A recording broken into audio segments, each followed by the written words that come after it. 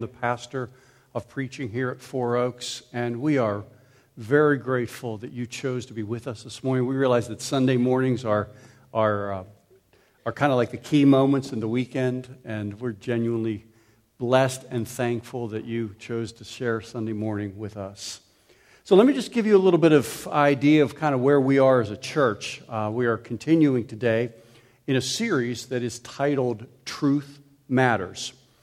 And the backstory on that is that the elders of Four Oaks Church is recommending a change in our statement of faith, of moving from the evangelical free statement of faith to the gospel coalition statement of faith. And such a decision like that is not simply about changing what we post on the website. It's really a decision about what we stand upon as a local church.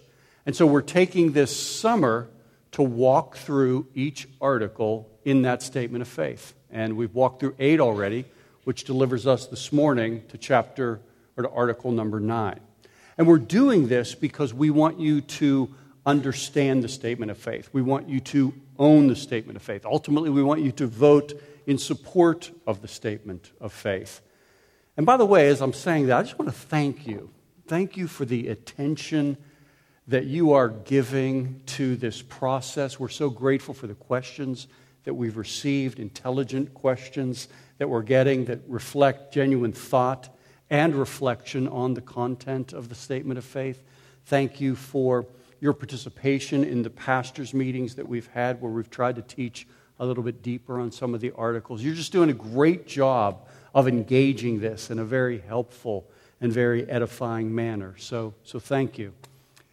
So this morning, you can open up your Bibles to John chapter 16. And as I mentioned, this is Article 9. And Article 9 is titled, The Power of the Holy Spirit. And so what I want to do is I want to read Article 9, and then we are turning to John 16. I want to read beginning in verse 4 through verse 15. So buckle your seatbelt because we got to do a lot of reading this morning. And then we'll pray together. So this is Article 9, titled The Power of the Holy Spirit. We believe that this salvation, attested in all Scripture and secured by Jesus Christ, is applied to His people by the Holy Spirit. Sent by the Father and the Son, the Holy Spirit glorifies the Lord Jesus Christ, and as the other paraclete is present with and in believers. He convicts the world of sin, righteousness, and judgment, and by His powerful and mysterious work regenerates spiritually dead sinners, awakening them to repentance and faith. And in Him they are baptized into union with the Lord Jesus, such that they are justified before God by grace alone, through faith alone, in Jesus Christ alone. By the Spirit's agency, believers are renewed, sanctified, and adopted into God's family. They participate in the divine nature and receive His sovereignly distributed gifts. The Holy Spirit is Himself the down payment of the promised inheritance, and in this age indwells, guides, instructs, equips, revives, and empowers believers for Christ-like living and service.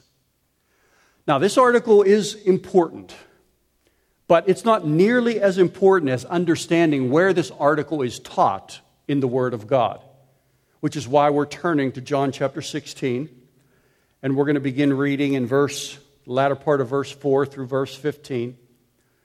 And here's how it begins. This is Jesus speaking. I did not say these things to you from the beginning because I was with you. But now I am going to Him who sent me. And none of you asks me, where are you going?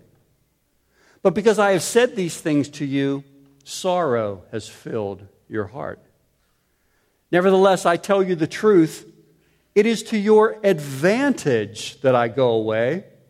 For if I do not go away, the Helper will not come to you. But if I go, I will send him to you. And when he comes, he will convict the world concerning sin and righteousness and judgment. Concerning sin, because they do not believe me. Concerning righteousness, because I go to the Father and you will see me no longer. Concerning judgment, because the ruler of this world is judged. I still have many things to say to you, but you cannot bear them now. When the Spirit of truth comes, he will guide you into all the truth. For he will not speak on his own authority, but whatever he hears, he will speak, and he will declare to you the things that are to come. He will glorify me, for he will take what is mine and declare it to you. All that the Father has is mine. Therefore I said that he will take what is mine and declare it to you. So the title of this morning's message is Truth Matters, God Empowering. God Empowering. And let's just stop and let's pray and let's ask God for his help this morning. Lord, your word says that your Spirit takes what is yours and declares it to us.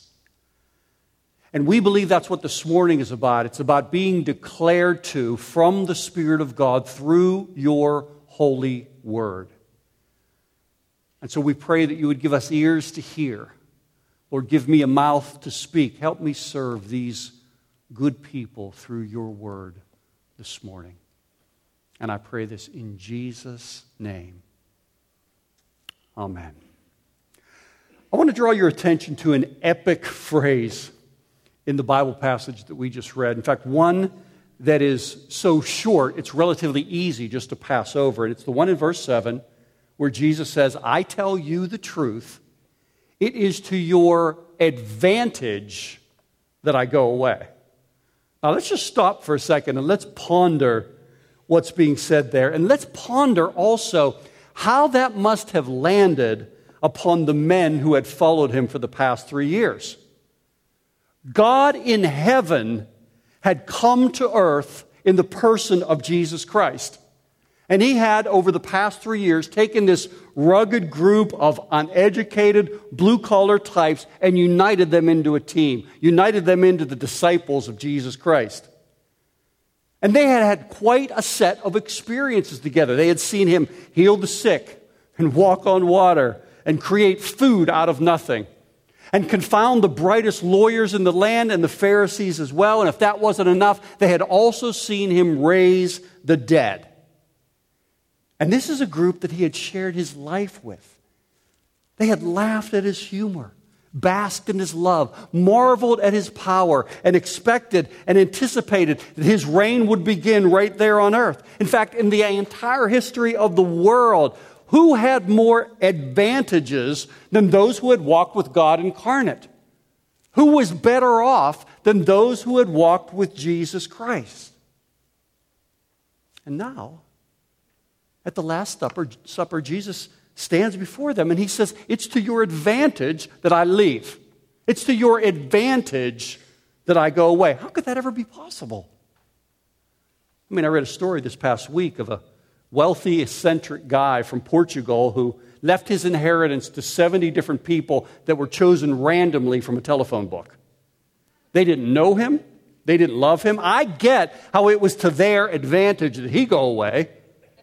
They didn't know him. They didn't love him. I get that, but not Jesus. Not Jesus. He was their hope. He was their protector. He was their coach. He was their teacher. He was their comforter. He was their master. How could any arrangement that leaves them without him be superior? How is that possible? Well, Jesus answers that question in the remainder of the passage. And as he does, a pneumatology appears. Now, don't be intimidated by that word. If you've been around for a while, at least through the Acts series, you'll remember that's a word we covered there. Pneuma is simply the Greek word for spirit. It appears 250 times in the New Testament. So it's pneumatology, study of the Holy Spirit, the doctrine of the Holy Spirit. So as Jesus speaks in John chapter 16, a pneumatology appears. Now, I want to prepare you for what is probably going to be the most uncomfortable article that we study in the Statement of Faith. Because as one man put it, modern Christians are content to be Trinitarian in belief, Father, Son, Holy Spirit.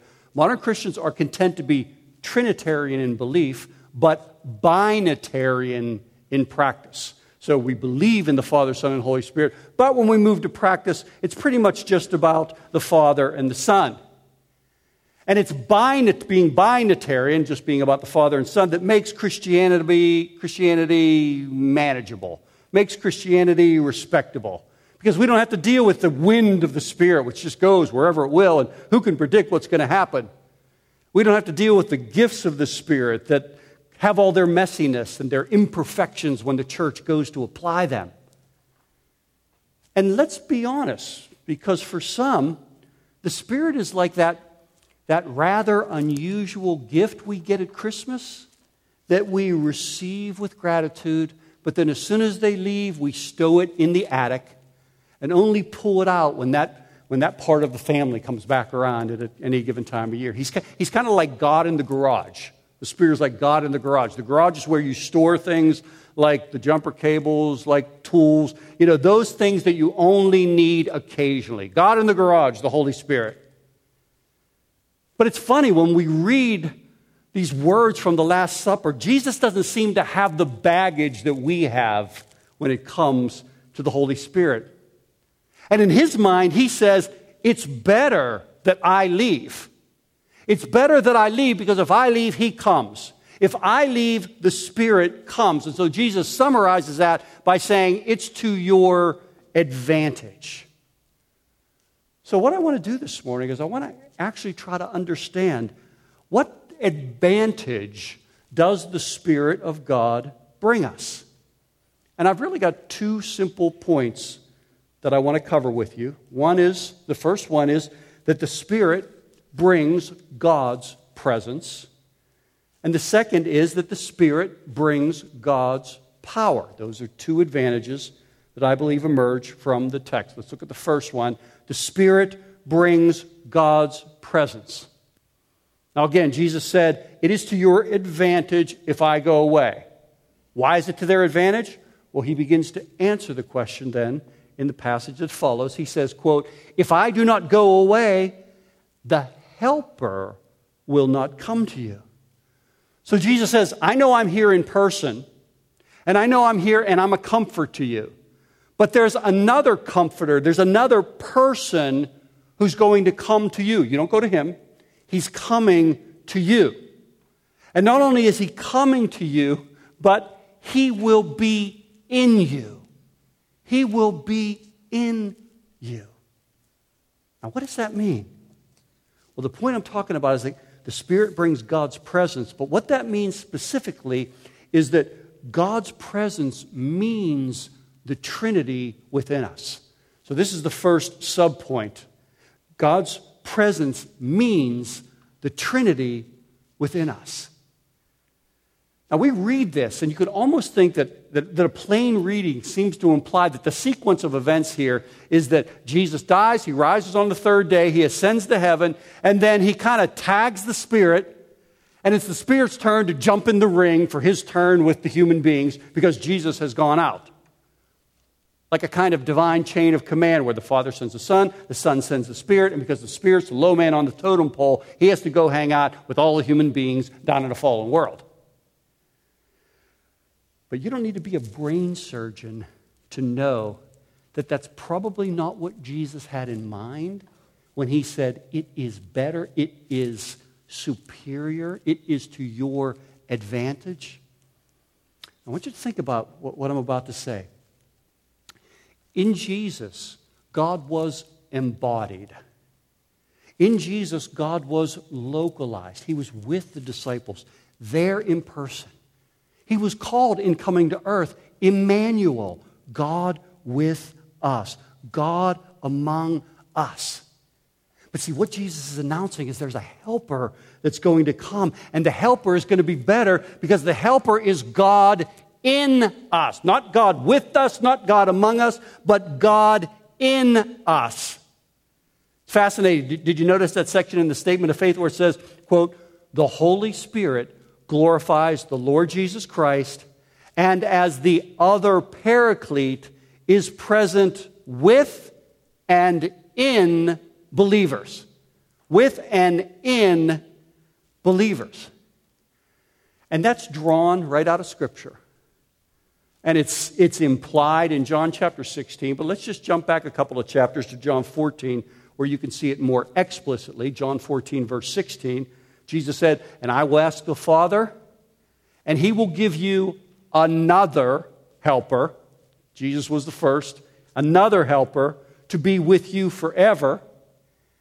And then 5 verses later in John 14, verse 23, Jesus says again, if anyone loves me, now listen to this, he will keep my word, and my Father will love him, and we will come to him and make our home with him.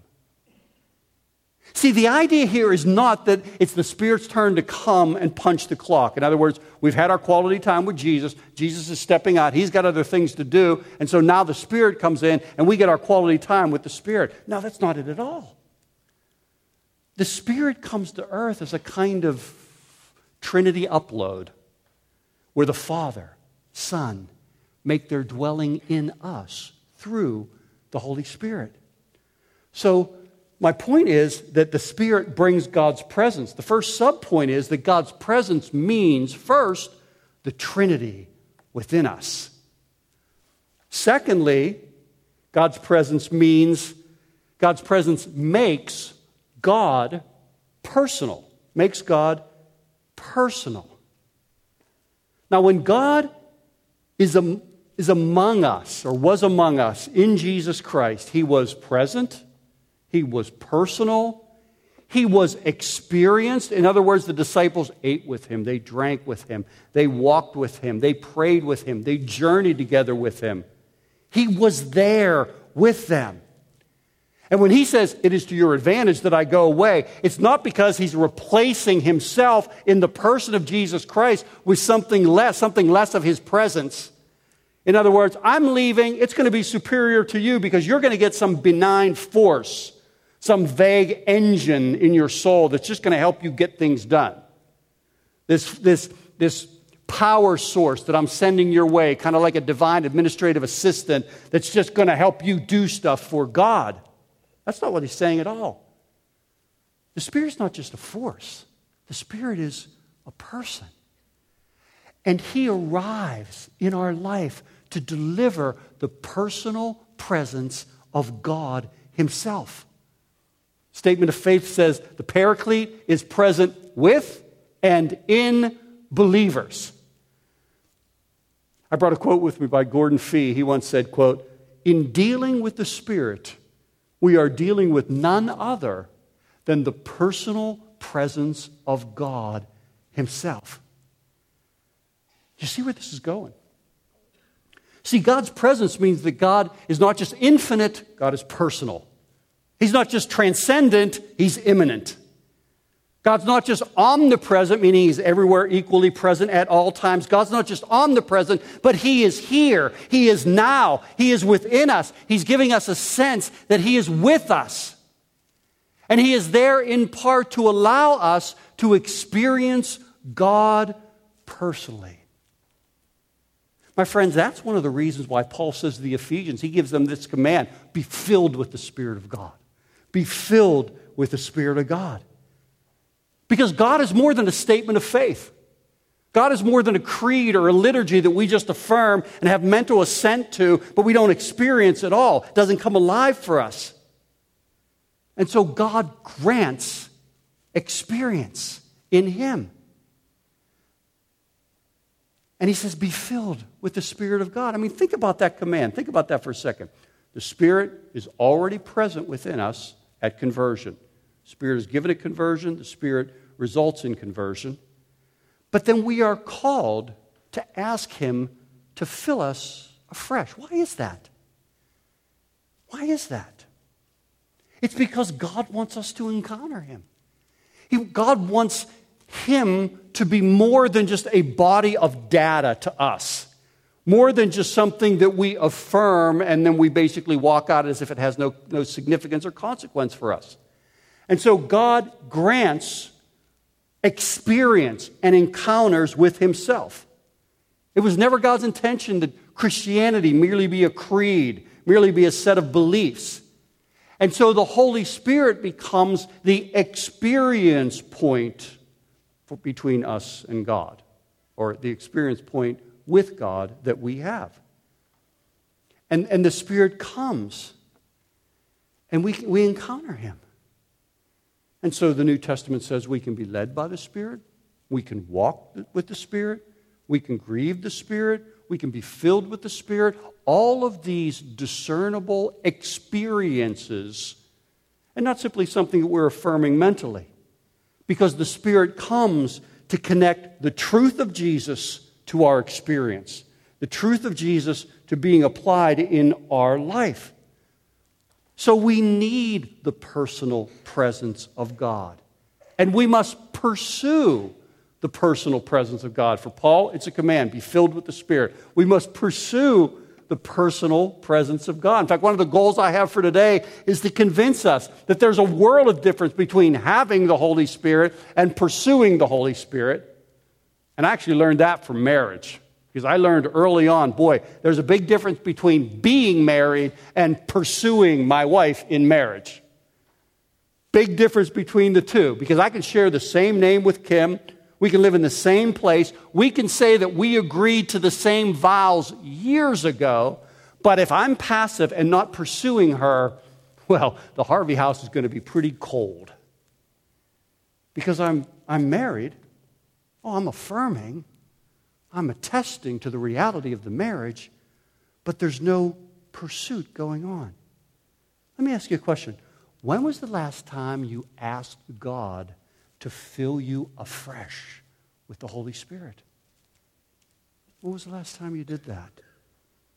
Spurgeon once appealed to the Christians at Metropolitan Tabernacle. He said, quote, "Let us seek again to be baptized into the Holy Ghost." He knew that he was baptized. Christians are baptized the first time at conversion. He says, let us seek again to be filled, to be baptized into the Holy Ghost. I want that for my life.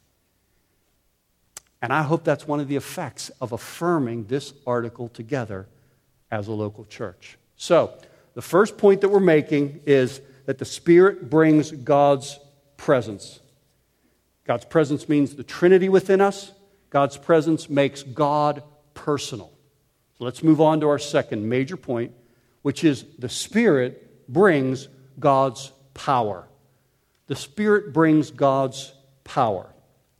And that means several different things in both the article and the Bible text. First, it means God's power to apply salvation. God's power to apply salvation. Let me read to you an excerpt from the article, Statement of Faith. Article 9 says, "We believe that this salvation, attested in all Scripture and secured by Jesus Christ, is applied to His people by the Holy Spirit." In other words, the Holy Spirit is the means by which the accomplishments of Jesus Christ, His birth, His life, His death, His resurrection, His ascension, the accomplishments of Jesus Christ are stamped upon a person in such a way as they are brought from death to life. We come alive in the Spirit. So, when I'm walking across Indiana University of Pennsylvania in the late 70s, and I'm thinking in my mind, there's got to be more to life than simply indulging myself and partying at night and not moving and going anywhere. And I'm walking through the campus, and there is a campus preacher there, and he stops what he's preaching. He points at me, and he says, "Are you saved?" And I just stick out my hand, and I go like this, because I wasn't sure. I wasn't sure if I was sober. How was I supposed to assess whether I was saved? And yet I remember the things happening in my mind. I remember coming under conviction. I remember being irresistibly drawn by something. I remember beginning to see Jesus Christ as an undeniable truth that I couldn't simply affirm, but I had to move toward. I had to embrace. I had to give my life to. What was happening there? It was the work of the Spirit of God. It was the Spirit revealing my sin. It was the Spirit convicting my soul. It was the Spirit regenerating my heart through faith and repentance. A gift of faith that He gave, a repentance that He granted. It was all the work of the Spirit of God.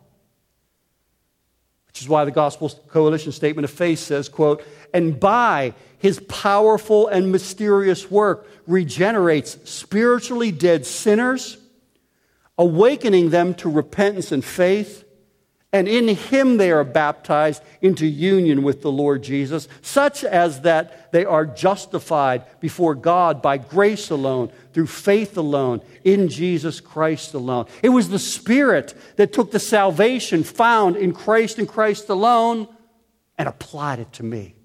It was the Spirit that took salvation that is found in Christ and Christ alone and applied it to you as well. Why do I say that? Well, let's look at the next point.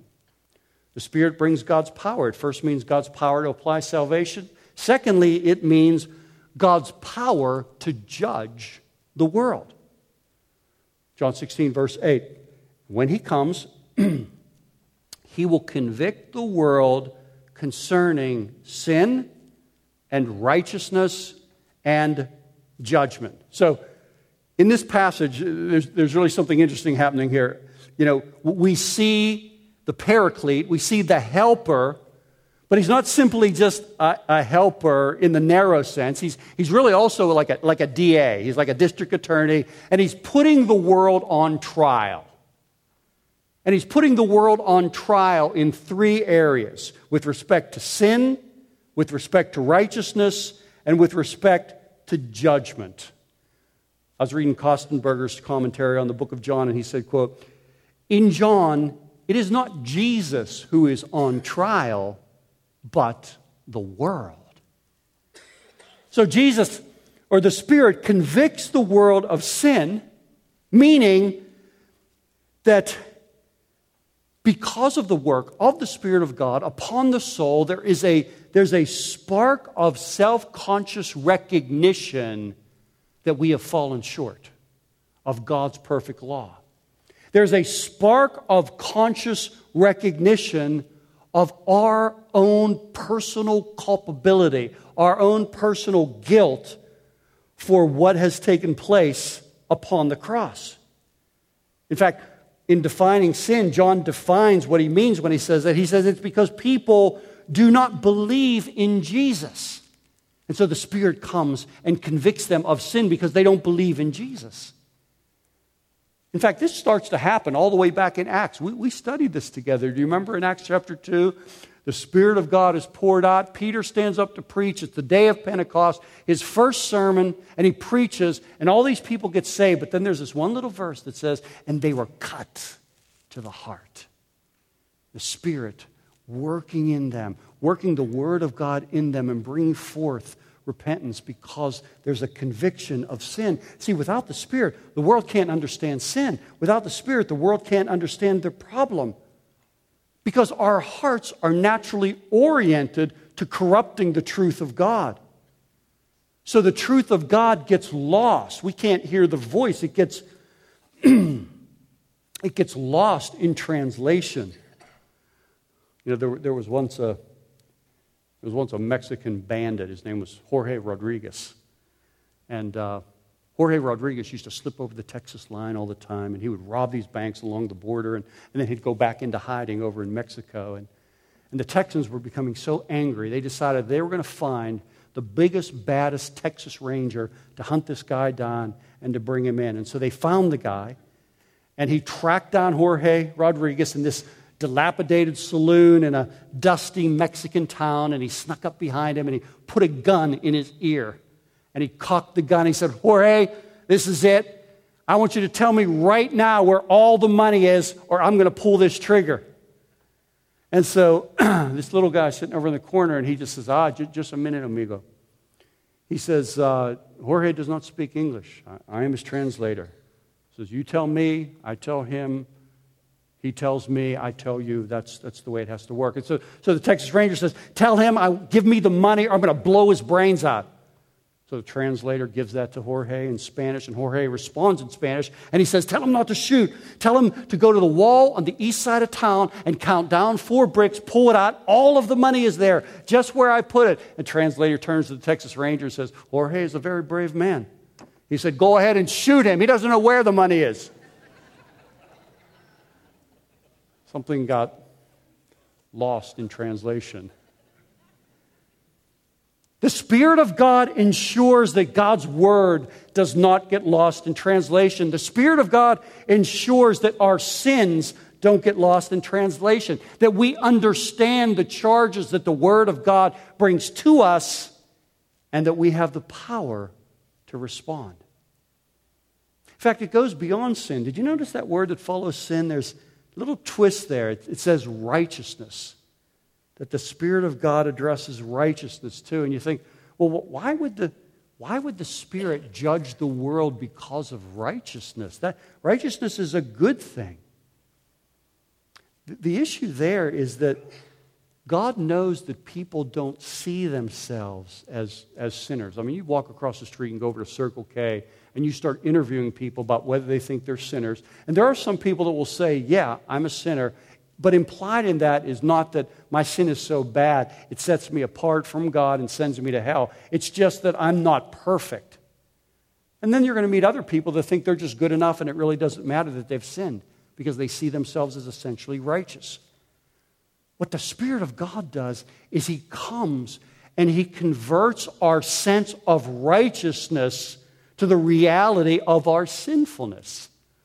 Great example of this in Luke, where Jesus tells the parable of the prodigal kid, it's called. A guy has 2 sons. The younger son asks the father for his inheritance even before he's dead. He asks him for his inheritance, and then he leaves, and he blows all of the father's money on parties and prostitutes. But eventually he repents and he returns where the father forgives him, and the father throws this incredible party for the son who's returned. And most people in reading the parable think the parable is about that kid. But then the parable goes on to say that there was an older brother who was out in the field, dutiful, had always been there, righteous guy. But he refused to go to the party. Once he heard that the younger brother had repented and the father was throwing a party for him, he refused to go in. In fact, the father had to come out and seek to persuade him to come in. And when his father came out, he was angry at his father. He accused his father of not being good. He accused his father of never even giving him anything, not even a calf to share with my friends. And as you read the story, it begins to become clear. Oh, wait, the elder brother thought he was morally superior to the younger brother. And to Jesus, that was really the more significant sin. The whole parable is designed to knock out the Pharisees. In other words, it reveals that the main target of the parable was not the wayward sinner, it was the self-righteous lawkeeper. Because the elder brother is there and he symbolizes all that is seemingly honorable and outwardly religious and superficially moral, just like the Pharisees. They're approved of God because of their morality. But underneath their rule-keeping facade was this heart that was pulsing with self-justification, believing that it was enough simply to look good. Because the Pharisees didn't need a Savior because they upheld the law. They look good. They don't need a Savior because they're righteous. They don't need a Savior. They were their own Savior. And so God sends His Holy Spirit because He loves sinners to convict us even of our righteousness, our sense of being righteous apart from God, and to level the playing field before Him so that, yes, indeed, all have sinned and fall short of the glory of God. This is the way the Gospel Coalition Statement of Faith says it. He convicts the world of sin, righteousness, and judgment, and by his powerful and mysterious work, regenerates spiritually dead Christians, or spiritually dead sinners. So, we're talking now about how the Spirit brings the power of God. We're talking first about God's power to judge the world, and judge it in terms of sin, judge it in terms of righteousness. And the other part, the other thing this means, power, is it means God's power to change us. God's power to change us, to guide us into all truth. God's power to keep Jesus as the most important thing, to keep Jesus as the main thing. And so God gives us the Spirit to come in and to work towards that end, to exalt Jesus, to keep him in our focus. Listen, the Spirit is not a squatter, claiming us as his property, taking up residence illegally, and refusing to do any work at all. No. The Spirit comes as the helper, parakletos. That's why he's referred to the paraclete. Paraclete means advocate. Paraclete means the one who comes to aid, the one who helps. That's why he's called a helper. Verse 13, when the Spirit of truth comes, he will guide you into all truth. Part of how he helps us is by guiding us into all truth. The Gospel Coalition Statement of Faith says, in this age, the Spirit indwells, guides, instructs, equips, revives, and empowers. In other words, the Spirit doesn't come just kind of chilling out. The Spirit of God comes with an agenda. He wants Jesus to be big for us. And he comes with an agenda to make Jesus big. He comes with an agenda to see change in our life. In fact, the way you might summarize it is his agenda is to glorify Jesus by applying his word. That's what the Spirit does. He glorifies Jesus by applying his word in our heart. Jesus says it's better that he goes because he knows what's going to come is this personal tutor that we're all going to have within us that's going to ensure we hear the word, that we understand the word, and that we get the word. We get the lesson. I read an article on Friday about a guy named Nathaniel Hannon.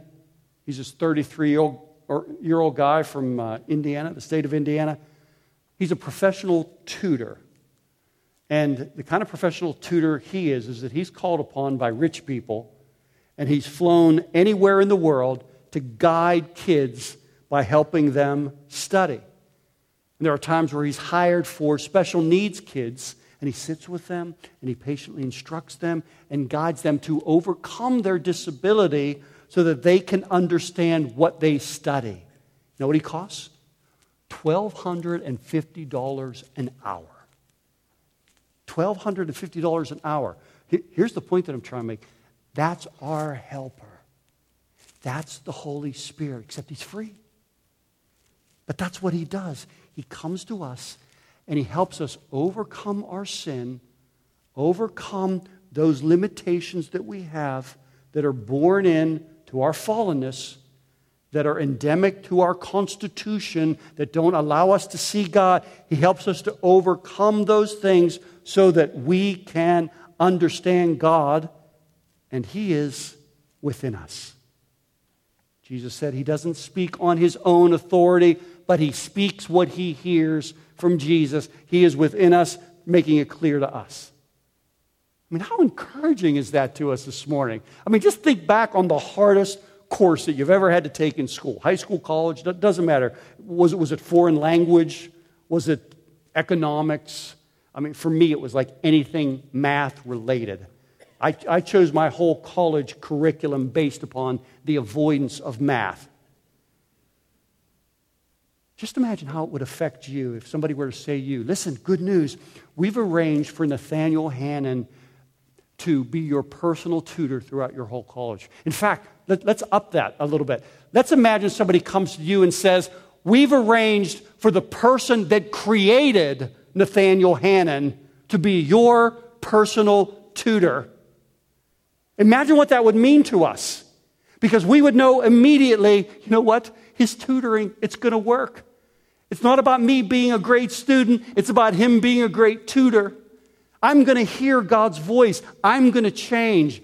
I'm going to pass this test that I'm in right now.